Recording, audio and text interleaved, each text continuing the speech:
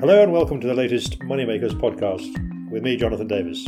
I'm joined again today by Mark Dampier, who will be well known to many of you as the head of research at Hargreaves Lansdown, the UK's largest online platform for private investors. Mark, I'd like to welcome you and also to talk about where we are in the markets and where we might be headed. Thank you, Jonathan. Nothing difficult there. Nothing difficult there. The usual simple matters of how can we go on making money from where we are. But perhaps we should start by looking backwards. I know it's always a good thing to do. This time a year ago, 12 months ago, I remember talking to you, and it was at the point of maximum pessimism at that point last year. It was. The market had fallen 15% or something in the first 6 or 7 weeks of the year. Everybody was gloomy about Brexit. They were gloomy about... They were gloomy about everything, Jonathan. Everything out there.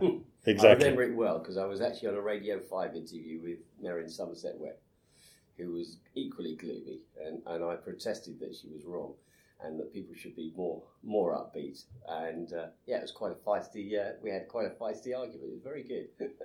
I have to remind her. Unfortunately, you were on the right side of that argument. For once. No, not for once, but you were on the right side of that argument. I'm very glad to hear that.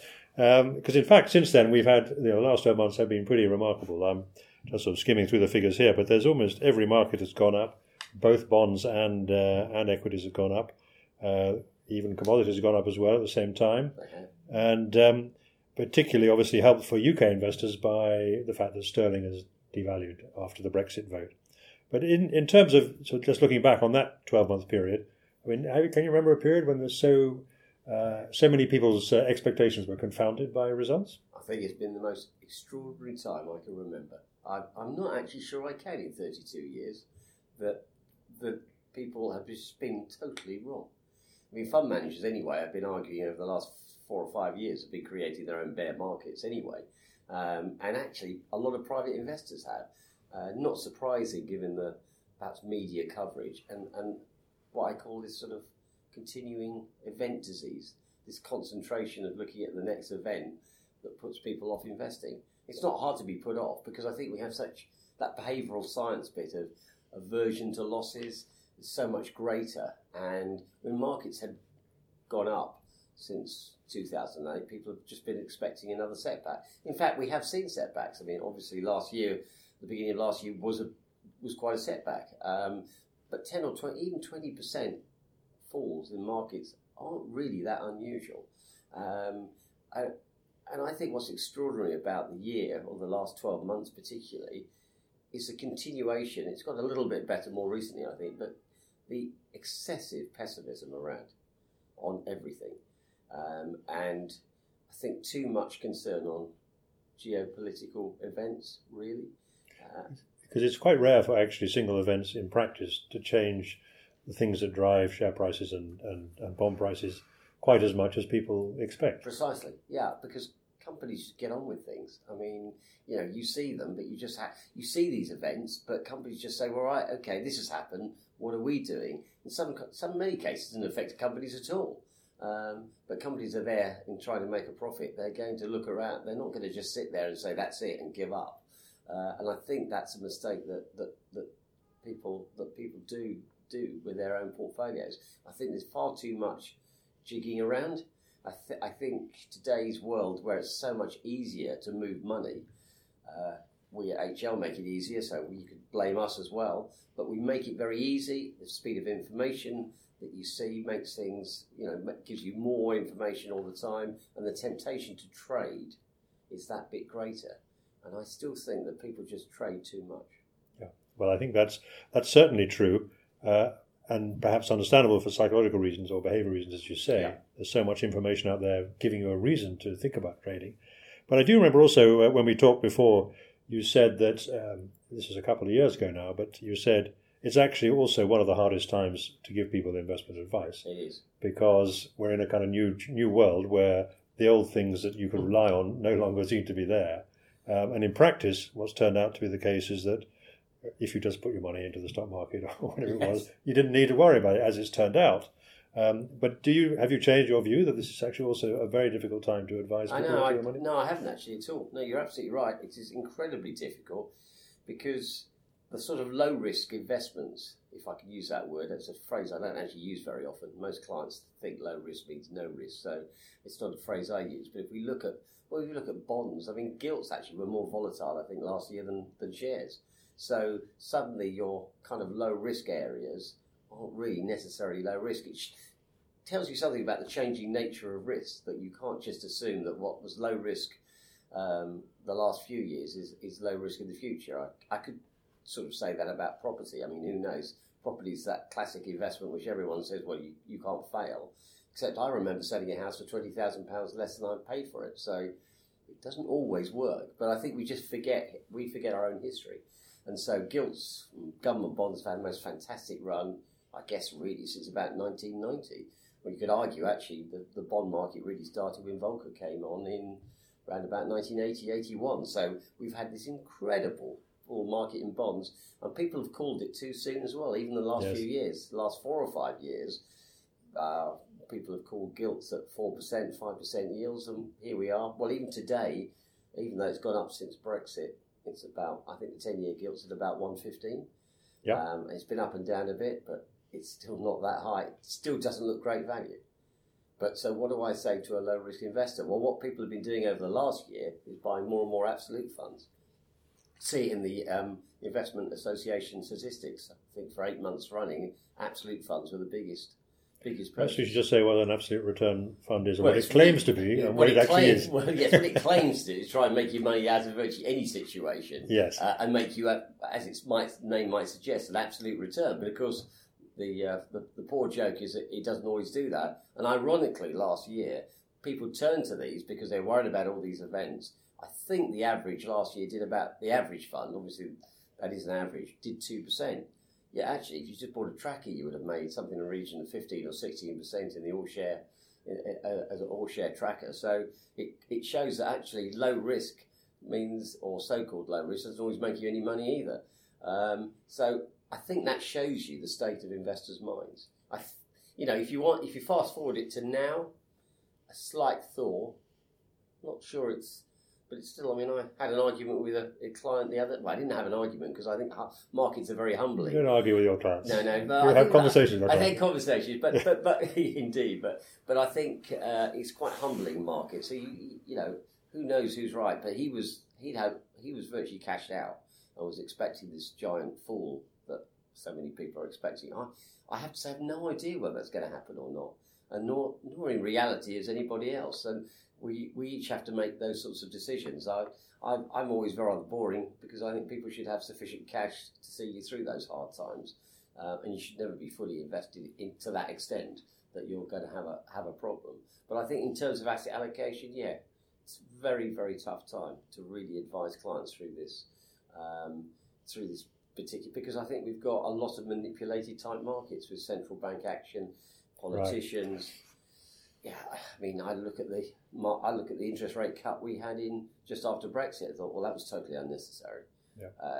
It does worry me. And interest rates will go back up. We're certainly going to see it in the United States. Well, that's a very interesting point, isn't it? Because clearly, what's happened since the financial crisis, for certain, is that we have seen interest rates fall very low levels and been kept very low deliberately by governments and central banks as a matter of policy.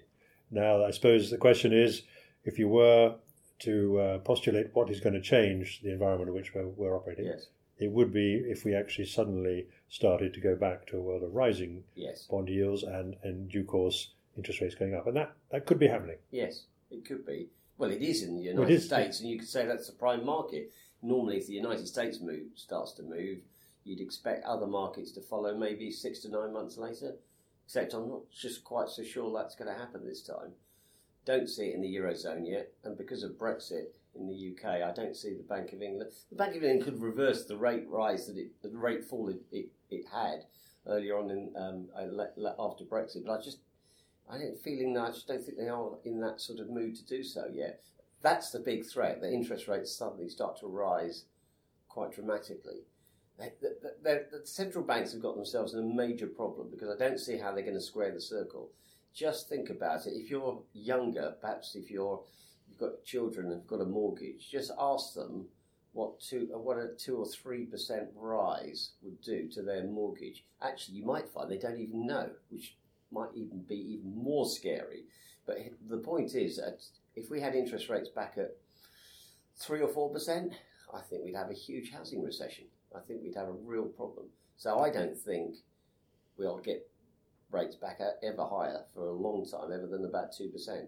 I'm not even sure in America they're going to go, I'm not convinced they're going to go that much higher. The Fed's moving at the moment because sort of it can and wants some ammunition for when there may be problems. We may, but despite Trump or whatever, or despite because of him, we may have a problem there later in the economy, 18 months down the line. Well, they want some ammunition to be able to bring rates down. I'm sure they're not convinced by Trump any more than most of us are.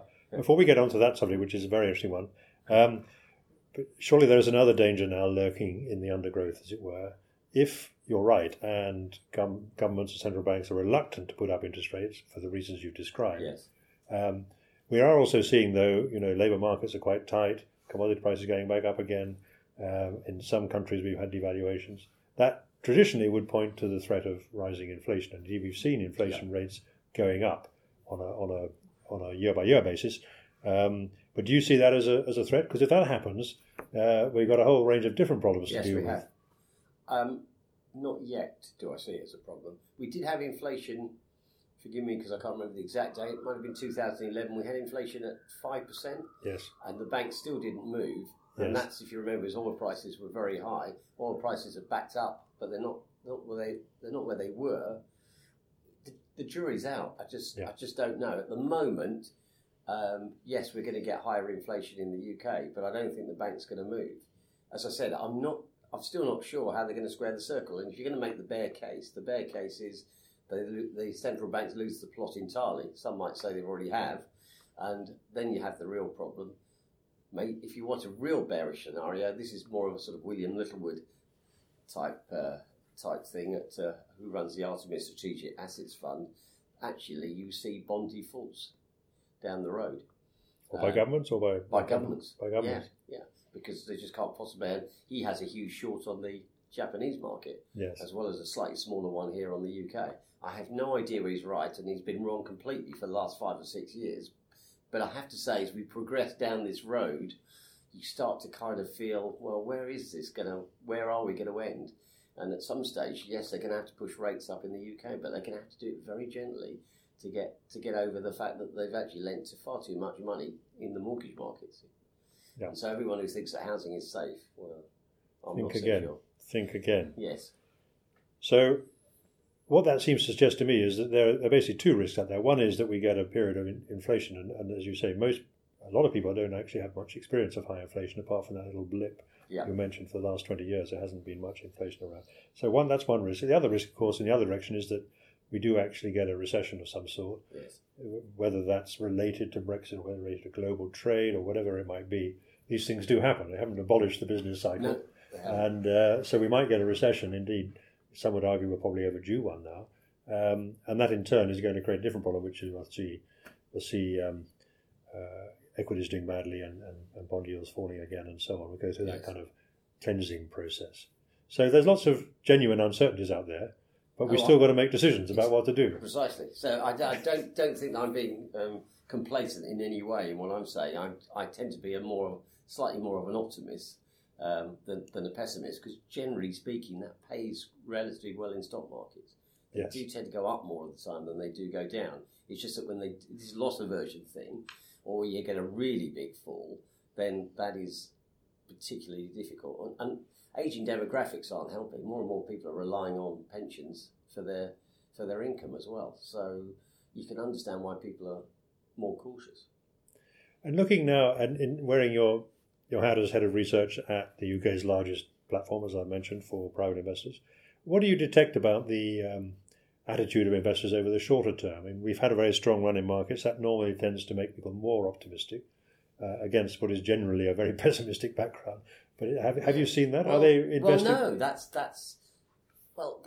The answer to that inevitably is yes and no. But 2016 was a remarkable year. Markets were broadly making new highs everywhere.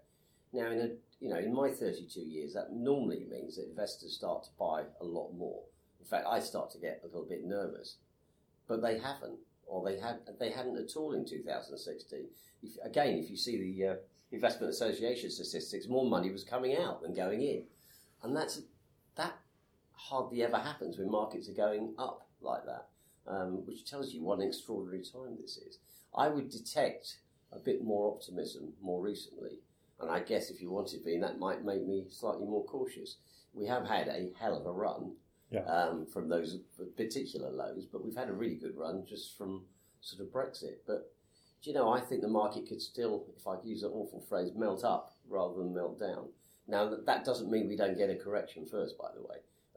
We could easily see a correction of 10% in a market that's risen like this really strongly. But again, here's the problem. Who knows when that might or might not be? And a little bit like Brexit, a lot of people were focused on that. They might have got that right in that they cashed in portfolios, but it lasted 2 days. 2 days, So exactly. Here's my question to those listening. If you were one of those clever people who cashed out, did you buy back in on Friday afternoon or Monday? Because after that, the market basically went up and I don't think people believed it.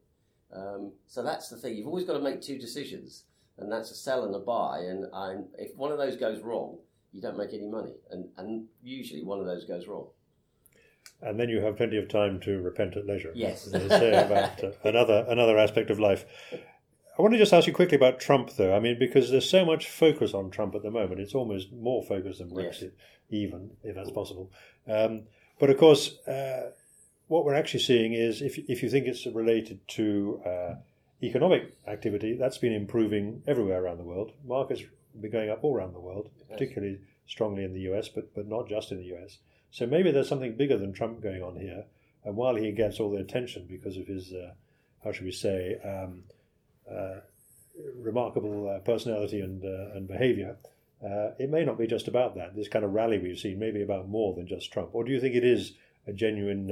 Is there a genuine way you can rationalise how strong the markets have been since he took over? I don't think you can ever rationalise. Certainly can't rationalise Trump in any way. Not sure you can ever completely rationalise markets, because we kind of all look for, everyone looks for a reason for a market to go up or down, but there isn't one sometimes.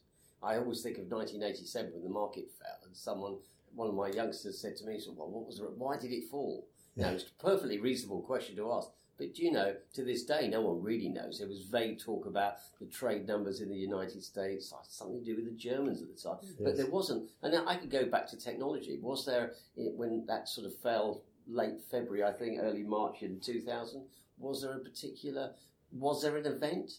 No. Perhaps it was the road runner thing where they go off the cliff and he keeps on running, and then suddenly looks down and thinks, "Oh my God!"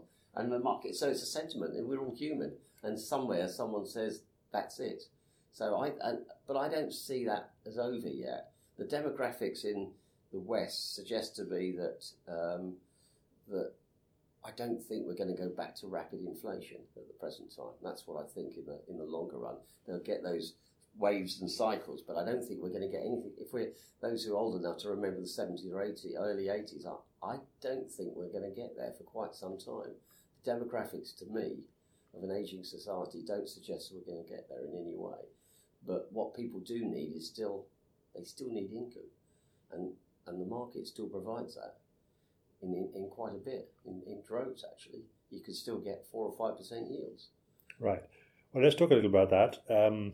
As you say, a lot of people, particularly in the current environment, low interest rate environment, you get nothing from the banks or your savings otherwise, are looking for yield, as we say, the ability to get an income out of an investment. And the UK market looks quite attractive on that ground. Not as attractive as it has done on some occasions, but it does look quite attractive. But the argument against that, which you hear, is that a lot of these companies are over distributing their dividends. Do you buy that argument? Well, I think you could argue that amongst some of the oil stocks, like BP and Shell. And Shell particularly. Although, I love talking to fund managers, because I saw Clive Beagles recently, who runs a J.O. Hambro fund, who completely refutes that argument and says no, and he has them in his portfolio, and a portfolio that in the last year has done particularly well. So, what you find is that in terms of a portfolio, whether you're running shares or you're running funds, you just want some different things that don't correlate with each other, because that's a perfectly reasonable view. I mean, Neil Woodford doesn't have Shell or BP for that particular reason. Yeah. But then he hasn't had banks for a long time. Maybe in his new fund he might have a bank for the first time. We'll wait and see. Right.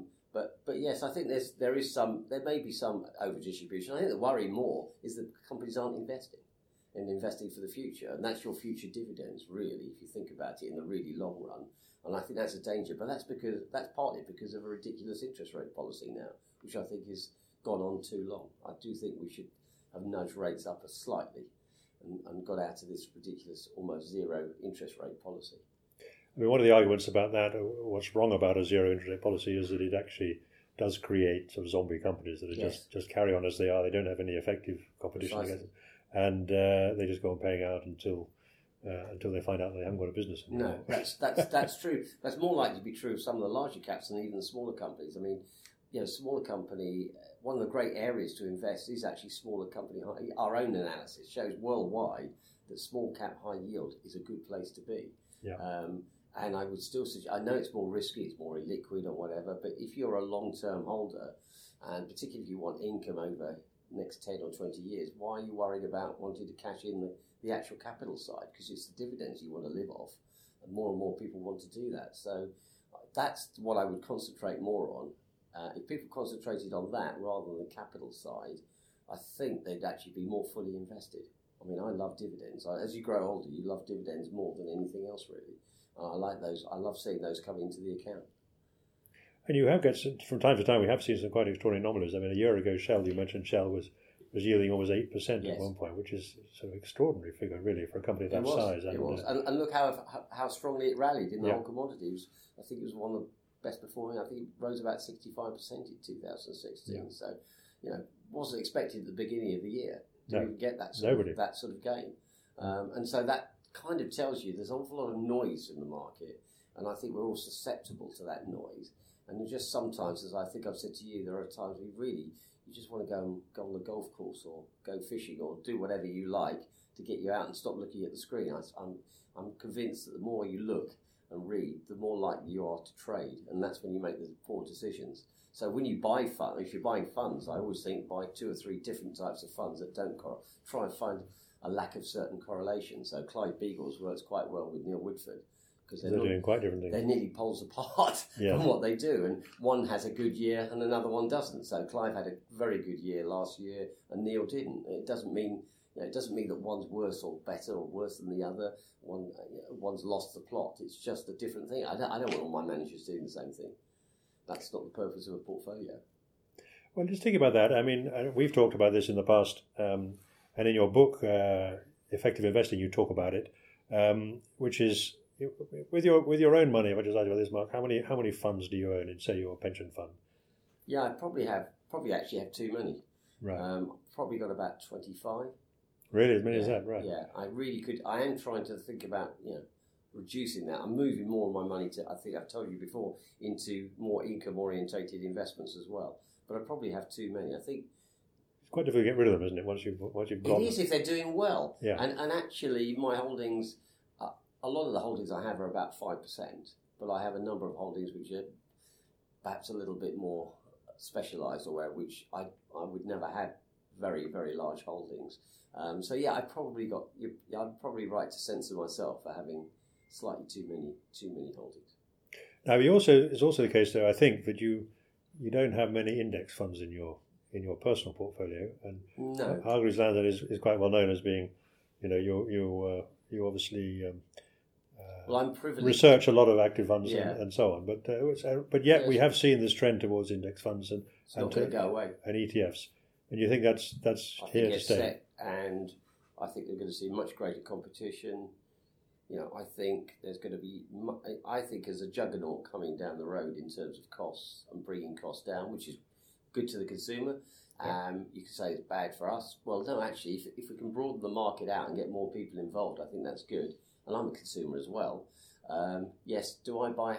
I have active funds. Well, I am in a privileged position at HL in managing to see some of the very best fund managers, and that makes it easier. But in places like America, there's a lot to be said for an index fund. very hard to find really good performing fund managers. So you don't take it that I'm against passive investment, because I'm not. I think it's important to sort of believe in the way you're investing and feeling comfortable with the way you're doing. So I wouldn't not say that I'd ever not buy a passive fund in any way. I think the two can coexist very well together. I said that small cap high yield was a great area. Now that's not a great area covered by passive. No, you can't really find it. You can't really find that. So again, I think you want to get out of this rather zealot sort of I'm all passive, either or I'm and try and just figure out, a bit like investment trusts and unit trusts, just take the best of both worlds. I mean, you can't find an RIT Capital Partners really in the unit trust world, for example. Yep. But equally I can find some great small cap managers in the UK unit trust world, like such as Dan Nichols at Old Mutual and Harry Nimmo. But they run some of them. Harry Nimmo runs an investment trust as well. So as I said, it's sort of horses for courses. I think it's much more important to get people involved in investment, fighting over which is the best. If I was a new investor, gosh, how hard, when all I can see is two experts arguing that one's better than the other. Actually, all that happens as a new person is you just take a step back and think, don't think I want to get involved in the first place. They can't even agree amongst themselves. Well, it certainly makes logical sense to say that it obviously makes more sense to put your money into actively managed funds where there is a demonstrable evidence that they have actually outperformed, and less in places where there is demonstrable evidence that they haven't outperformed, and there are like the US. And there are too many poorly active. I mean, I've never made a secret of it, that there's thousands of active funds, mostly of which are useless. Yeah. And so there is only 5 to 10%. I mean, I'm pulling that slightly out of the air, but there is only a few people that are worth following, but you have to take some time. And I think also, if you had a bunch of new fund managers in front of you with no record, it's very hard to distinguish there who might do well. But you can wait and bide your time. And, obviously people use Neil Woodford, but there's Nigel Thomas. There's lots of other investors, fund managers who've been around a very long time. And, okay, you wouldn't have got through on the ground floor with them, but if you bought them even 10 or 15 years ago, it would have done you pretty well for your portfolios. In fact, very well indeed. Well, do you think, though, that there are, as we know, there are a lot of cost pressures now on fund management companies? Yes. And pressure from people like yourself on them to bring down their fees. Yes. And that's, I think we're seeing evidence of that. But do you think that's got a long way to run, that whole story? We fight the active fees every day. I get a feeling in the marketplace we're actually one of the very few, if not really the only one, who really is trying to get fees down. And we're arguing now post RDR. I was never involved in that cost argument particularly, because there was a sort of Chinese wall between between recommendations and costs. But now I'm much more involved in that, and we talk about that nearly every day. So we are getting costs down. I mean, Woodford's a good example. Start getting him at 60 basis points, but can we get it cheaper? Yeah, I think we can eventually get these fees down to, dare I say, 35. 35 basis points. That's 0.35%. Yeah. I think that's the trend, and I think competition from the likes of Vanguard will work. What you have to remember for the active side is that they've got legacy issues, and it takes time to bring those costs down, because it's a really big hit just to try and do that straight away. But they are gradually but surely getting there, and that's all good for investors. And so, as we come to the end of this fascinating conversation, if you look at where we are at the moment, and if you I've put you on the spot about this, but if you look around at the various asset classes and so on, you mentioned one you like a lot, which is small cap yield, high yield. Are there any other areas where you think the opportunities look somewhat brighter than the others, without going overboard about what that might be? I don't think I've ever changed that much, because the area that fascinated me when I first started, and still does, is really emerging markets. Now, you could divide that into frontier as well if you want to, and Asia. But I still think that's the area in the longer run. If I'm about to become a grandparent in April for the first time, so I'll obviously going to put some. I'm going to put some money there, and so money for my, I don't know whether it'll be grandson or daughter, I don't know at the moment, will definitely go in that area.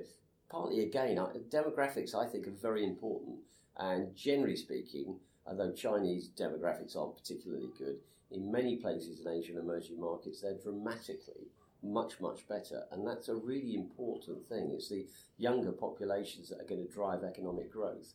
So places like India are fascinating. So share prices, well, India has actually had a big setback due to their interesting policies on money and or whatever. But that's an opportunity to buy some, I think, if anything. So so Asia emerging markets, I think, and they are actually more cheaply valued than here in the developed countries now. So I think that's still an area to plump for. But if you'd asked me that 5 years ago, 10 years ago, I still said the same thing. I don't change really in that way. I think those markets still look dynamic to me and still look really exciting. So they will be more volatile than perhaps other markets. Well, maybe not the way that things are going at the moment. Well, not necessarily, given what's here. But obviously, if the United States catches a cold and the market, you cannot say the market's cheap there. Everything tends to come down. So the American market is still the prime market. So if that catches a cold, everything else does. But it makes everything else cheaper. And those sorts of areas become very good value. Of course, if you're investing for grandchildren or whatever, it doesn't really matter. In fact, it works in your favour over a long period of time. If you can buy more cheaply over the course of the years and drip money in, that's tremendous. And of course, at the moment, if you're a UK investor, you're helped by the fact that our wonderful currency has been either trashed or weakened, depending on your point of view. Most notably because of Brexit. But there are quite a lot of people who think that actually the pound is now undervalued. And I think you could argue it's undervalued, but it's hard to see how it's going to get back up at the moment, given the whole Brexit, timetable that we've got. I can't see that, but I do agree. I think there's yet again another danger. You just think sterling's always weak. Well, we have been at, I can remember in 1985 we were almost at parity to the dollar, and then lo and behold, about 3 or 4 years ago, I think we were at 220, 225. So you need to be careful, but I would never invest on a currency point of view anyway. I bought Japan, but I didn't buy a hedged. You didn't buy a hedge class? I didn't buy a hedge class, and it worked. Interesting is another thing. It worked really well for a year or so, and then you lost it all again. Yes. So in fact, you were just as well to be in an unhedged class. You've just got another decision to make, and it nearly always goes wrong. Currency is the worst of all things to try and make a forecast or make money from. Very good. Well, on that note, Mark, thank you very much. It's been most fascinating. I look forward to see how the next 12 months works out. Probably won't be quite as good as this one, but we'll see. We can hope. Let's see. Thank you, Jonathan. You have been listening to a Moneymakers podcast, hosted by the author and professional investor, Jonathan Davis. An archive of all our podcasts can be found on the website www.money-makers.co, and also on iTunes and several other popular podcasting channels. We are an editorially independent business with a primarily educational purpose. If you are interested in investment and have enjoyed this conversation, I do hope you'll join me again for more discussion of current topics with leading professional investors. Thank you for listening.